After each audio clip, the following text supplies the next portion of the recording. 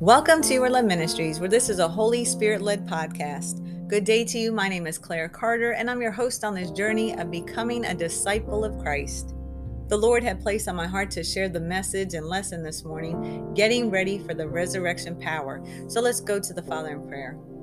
Heavenly, glorious Father, wondrous, wonderful Father, we want to thank you for this day. We want to say hallelujah, which is the highest praise, and glorify you. We want to thank you for your blessed Son, Jesus, and his blood, his perfect blood, his precious blood, his salvation blood, his eternal love and blood. Thank you, Jesus. Thank you, Holy Spirit, for being our comforter, guide, leader, that you're guiding and leading us. Thank you, Holy Spirit. Fill us up with you on this day. Holy Spirit, have your way on this podcast, in our vessels, minds, and hearts. Father God, for those listeners, allow them to feel you on this day. Allow, as they're listening to this word, that it penetrates their heart, penetrates their minds and vessels to want to live a life unto righteousness of you. We thank you for this opportunity on this day to receive this word. We thank you for this opportunity on this day to give our life to you, Christ. We thank you that we have the opportunity, that it is by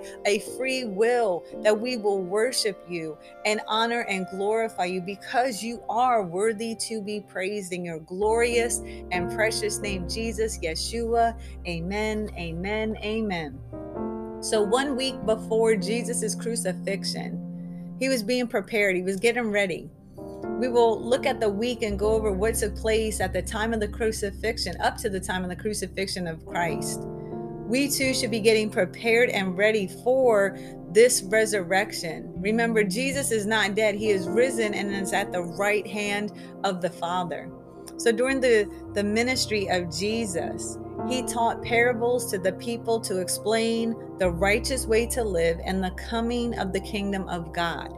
We can read through Matthew chapters 5 through 25, Mark chapters 2 through 13, and Luke chapters 10 through 18. Once again, that's Matthew chapter 5 through 25, Mark chapters 2 through 13, and Luke chapters 10 through 18.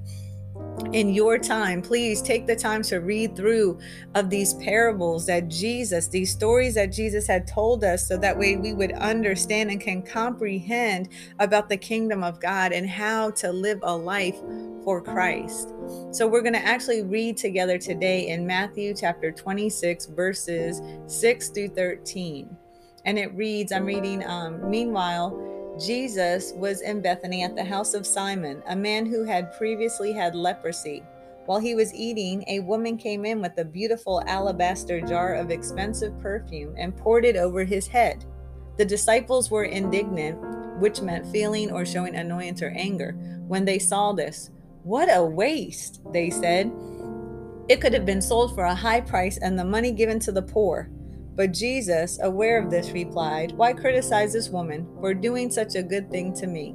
You will always have the poor among you, but you will not always have me. She has poured this perfume on me to prepare my body for burial. I tell you the truth, wherever the good news is preached throughout the world, this woman's deed will be remembered and discussed." This showed the significance of kingship, because in the Old Testament, we can see that kings were anointed and they had oil poured over them as a significance, as a showing of their kingship. And so with this woman pouring the oil, this perfumed oil over Jesus, it was showing the significance of his kingship, of him being anointed as king, as our Messiah, the anointed one. So we can look here too, in the burial of Hebrews. I did a little research. It was actually a Jewish encyclopedia.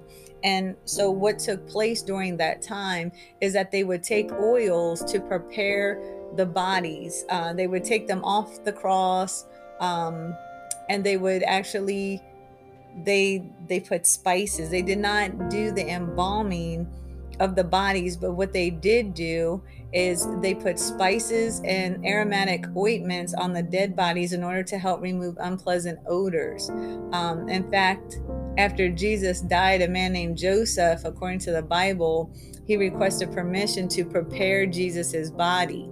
But what was taking place is, as he's still alive, as he's still walking through the towns and getting prepared for this time of crucifixion that he knew that was going to take place, and he was expressing it to the disciples, which they were not truly understanding what was going to take place or what truly was actually going to happen. And so Jesus is trying to alert them, warn them, let them know what this woman is doing is preparing him for his burial. So she was blessing him, and he received that. So to God be the glory for her. So next, what takes place is Jesus rode on a donkey into Jerusalem, known as a triumphal entry, filling the prophecy from Zechariah 9 verse 9. It says, "Rejoice, O people of Zion. Shout in triumph, O people of Jerusalem. Look, your king is coming to you. He is righteous and victorious, yet he is humble, riding on a donkey." And so what Jesus did was have a triumphal entry into Jerusalem, sitting on a donkey, fulfilling the Old Testament in Zechariah, where it states that this was going to take place. So the people praised him despite his humble entrance. This entry into Jerusalem signified the beginning of the end. Jesus visited the temple and then returned to Bethany. It was Nisan 10 when the Passover lambs were selected.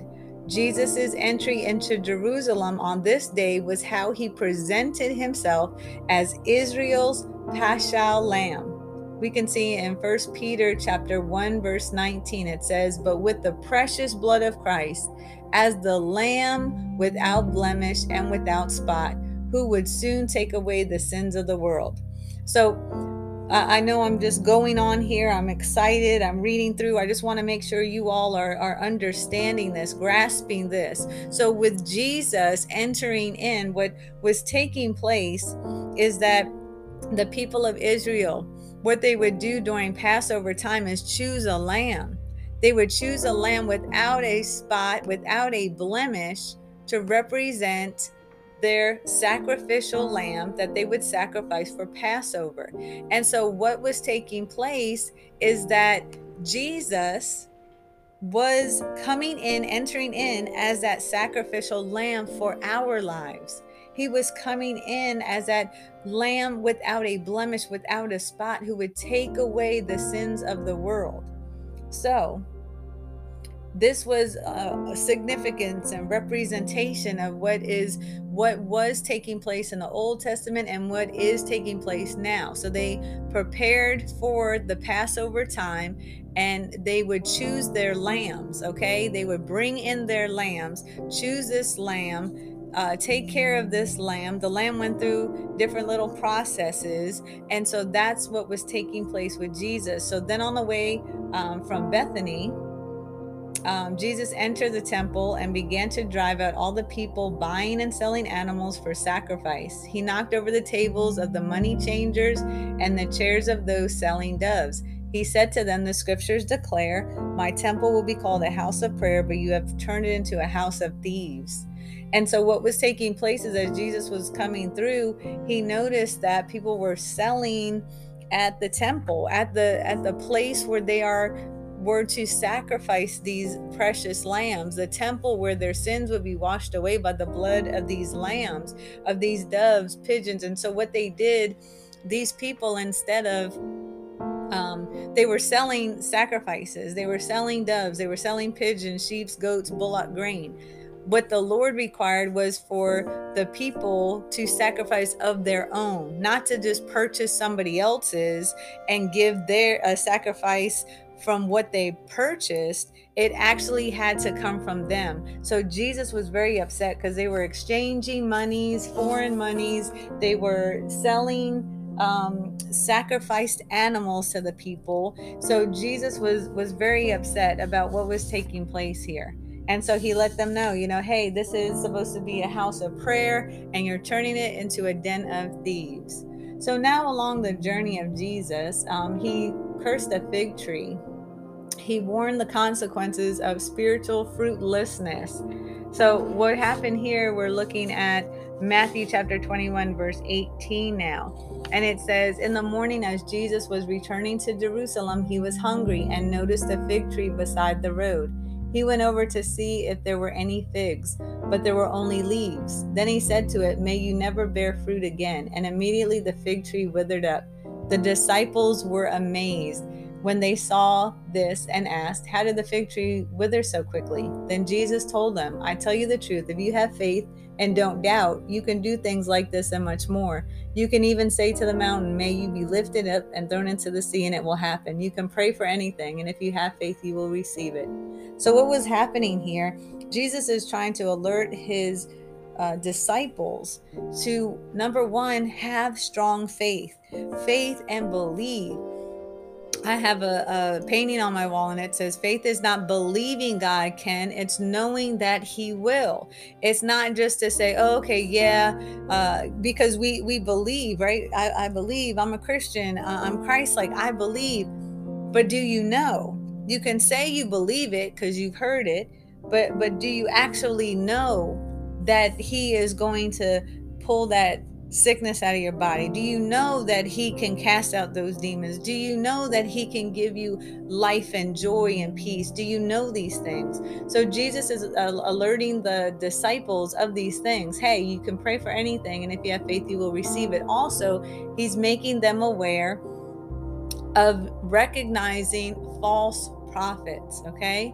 Recognizing false prophets, because you can dress in your Sunday's best. You can look hair, nails done, got a nice shave. You can smell good wearing great cologne. You can present yourself, right? And that's what this fig tree was doing. The fig tree presented itself. It looked like it was blooming with figs. It looked like it presented itself as though it was bearing fruit. And when Jesus came to it, he's seen that there were only leaves there. So he's telling his disciples, he's telling us, be mindful. Just because something looks good, just because something has the appearance of, does not mean that it is what it truly should be, or that it truly is what it is presenting itself as. So we want to be so mindful of false prophets. That's why he says bearing of fruit. When you claim to be Christ-like, that is not just a Sunday position. That is not just a Saturday position or a Wednesday position. Whenever you attend services, it is not for only that time. When you claim yourself to be Christ-like, that is a 24/7. I know I've said it numerous times before, but it's the truth. It is the truth that we should not put a facade on. We should not put a show on that we look good on the outside, but we're damaged on the inside. That we put the smile on our face, which is truly a mask that we're wearing, that we're presenting ourselves as though we have the love of Christ, but inside it's empty. Inside it's dark. Inside there needs to be deliverance. Okay? So the Lord is telling them, be mindful, watch out. If they're not bearing fruit, if they're not on a 24/7 basis showing joy, peace, love, patience, kindness, gentleness, self-control, faithfulness, we've gone through these are the fruits of the Spirit. If a person is not bearing the fruits of the Spirit, if the person is angry, if the person conducts an attitude consistently, if the person is not approachable, if the person presses or pushes you away, if the person, there are so many things that should be signs to say, wait, they're not being Christ-like, because Christ is loving, Christ is kind, Christ is patient, Christ is full of joy. If you have someone with their lip poked out 24/7, but they throw a smile on their face like all is good and golden when they come around people or they attend a service, you need to be mindful of these things. If you are Christ-like, that means you live your life out for Christ, and it is a daily, hourly, moment type life. Not to say that you're not going to have hardships. You know, our saying here with Your Love Ministries, the walk for Christ is not for the weak, but for the warrior. Amen. Okay, so now some of the religious leaders began to plot ways to kill Jesus. So on that evening, Jesus left Jerusalem. He returned to Bethany. As the days leading up to his crucifixion and the Passover drew near, Jesus reminded his followers and the world that the way of faith looks different than the way of the world. Jesus went up to the Mount of Olives, and he taught in parables and spoke about the signs of the end of the age. He told of destruction, wars, and persecutions to come, but also shared the hope of his return. And that's what we're all living in these days. He was telling of the destruction that is taking place here now in this time, these wars that are taking place right here, right now, persecution. But he also shared about the return of him, his return. So in Matthew chapter 24, verse 3, later Jesus sat on the Mount of Olives. His disciples came to him privately and said, "Tell us, when will all this happen? What sign will signal your return and the end of the world?" Jesus told them, "Do not let anyone mislead you, for many will come in my name, claiming that I am the Messiah. They will deceive many, and you will hear of wars and threats of wars. Don't panic. These things must take place, but the end won't follow immediately. Nation will go to war against nation and kingdom against kingdom. There will be famines and earthquakes in many parts of the world, but all this is only the first of the birth pains, with more to come."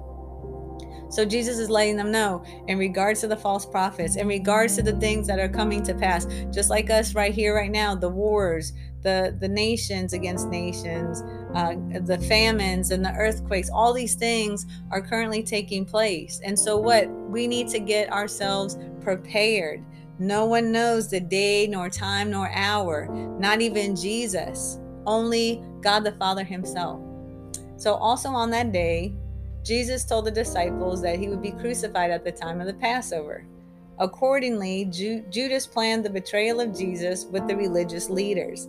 The tension was rising, and Jesus knew, yet he continued to teach and serve. In Matthew, we're jumping back now to Matthew chapter 26, moving to verse 14. Then Judas Iscariot, one of the 12 disciples, went to the leading priests and asked, "How much will you pay me to betray Jesus to you?" And they gave him 30 pieces of silver. From that time on, Judas began looking for an opportunity to betray Jesus. Okay? So this was somebody that walked very closely with Christ. He walked with him daily. He ate with him. They all slept in the same area. They spoke to each other. They knew each other. They knew each other's families. They were like family themselves. And Judas betrayed him. So we're getting closer. Jesus and his disciples prepared the Passover lamb. So together, and on the first day of the festival of unleavened bread, Matthew 26:17, the disciples came to Jesus and asked, "Where do you want us to prepare the Passover meal for you?" "As you go into the city," he told them, "you will see a certain man. Tell him the teacher says, 'My time has come, and I will eat the Passover meal with my disciples at your house.'" So the disciples did as Jesus told them and prepared the Passover meal there. When it was evening, Jesus sat down at the table, and the 12. While they were eating, he said, "I tell you the truth, one of you will betray me." Greatly distressed, each one asked in turn, "Am I the one, Lord?" He replied, "One of you who has just eaten from this bowl will betray me." So as Jesus is eating and supping with them, he's recognizing it. He's pointing out, hey, one of y'all are going to betray me. One of y'all are going to come against me. So Jesus said to Judas Iscariot, "Go do what you have to do." I'm paraphrasing here. Next, what happens is Judas is out of the picture. He's going to betray Jesus. And now Jesus is sitting there with the 11 disciples. And what he's doing now, Jesus took bread and he blessed it. Then he broke it in pieces and gave it to the disciples, saying, "Take this and eat it, for it's my body." And he took the cup of wine and gave thanks to God for it. He gave it to them and said, "Each of you drink from it. This is my blood, which confirms the covenant between God and his people. It is poured out as a sacrifice to forgive the sins of many. I will not drink this wine again until the day I drink a new wine with you in my Father's kingdom." Then they sang a hymn and went out to the Mount of Olives. So Jesus, this is the point where he does communion with them. He does communion. He breaks the bread. He drinks. He has them drink the wine to do this in remembrance of Jesus's return, of the coming of Jesus, his return, to know that in doing this, we're supping with him. In doing this, we're communing with him. So Jesus shared heartfelt words with them and interceded on their behalf. After the meal, they arrived at the Garden of Gethsemane. Okay, so now during this time, during the Garden of Gethsemane, Jesus is crying out. Excuse me, and he says, my soul is crushed with grief to the point of death. Stay here and keep watch with me. And so this is Matthew chapter 26, verse 38. And he says here, stay here and keep watch with me. He went on a little further and bowed his head on the ground, praying, my Father, if it is possible, let this cup of suffering be taken away from me. Yet I want your will to be done, not mine. And so Jesus is crying out to the Father. He's crying out, saying, knowing what is about to take place, knowing that it's about to be the end of his life here on this earth. And he's crying out to the Father, Father, please, if there's any other way to take place of this, if there's any other way to accomplish this, please, Lord. But what does Jesus then say? It's not my will, but thy will. And so he's surrendering unto the Father. So what happened next here is later that night, Jesus was betrayed and arrested. You can read that in Matthew chapter 26, verse 47 through 56. He was tried by Ananias, then Sapphira, and other religious leaders. Jesus was humiliated, degraded, and made into a laughing stock just before he experienced the worst pain imaginable on the cross: separation from God. For Jesus, being on that cross, being separated from God, is the worst imaginable pain. He was whipped, beaten, body was scourged, spit on, mocked, humiliated, crown of thorns on his head, cutting and digging into him. But the worst pain to feel was the pain of the separation from God. This had to take place. This had to take place. So early Friday in the morning, Jesus was tried by Sanhedrin, Pilate, Herod Antipas, and then Pilate again. We can read in Matthew chapter 27 through 11 through 26. He was tortured and beaten. He was led to the cross at 9 a.m., died at 3 p.m., and was buried later that day. The sky went dark and the temple curtain was torn in two. Jesus died at the time when the Passover lambs were being sacrificed, fulfilling the Hebrew scriptures. He endured the weight of all humanity's sins, the weight of cruelty, the weight of separation from God. Saturday, Jesus' body was in the tomb during the Sabbath, and the Pharisees employed Roman guards to keep watch over the tomb. On Sunday, Jesus was resurrected from the grave. Hallelujah! Mary Magdalene and the other Mary went to the tomb only to find that Jesus was not there. An angel told them that he had risen. You can find that in Matthew 28.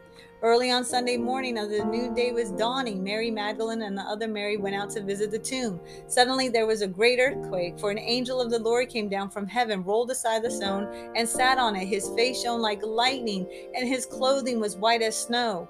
The guards shook with fear when they saw him and fell into a dead faint. Then the angel spoke to the women. Don't be afraid, he said. I know you are looking for Jesus who was crucified. He isn't here. He is risen from the dead. Hallelujah. Just as he said would happen. Come, see where his body was lying, and now go quickly and tell his disciples that he has risen from the dead, and he is going ahead of you to Galilee. You will see him there. Remember what I've told you. The women ran quickly from the tomb. They were frightened, but also filled with great joy, and they rushed to give the disciples the angel's message. As they went, Jesus met them and greeted them. And they ran to him, grasped his feet, and worshipped him.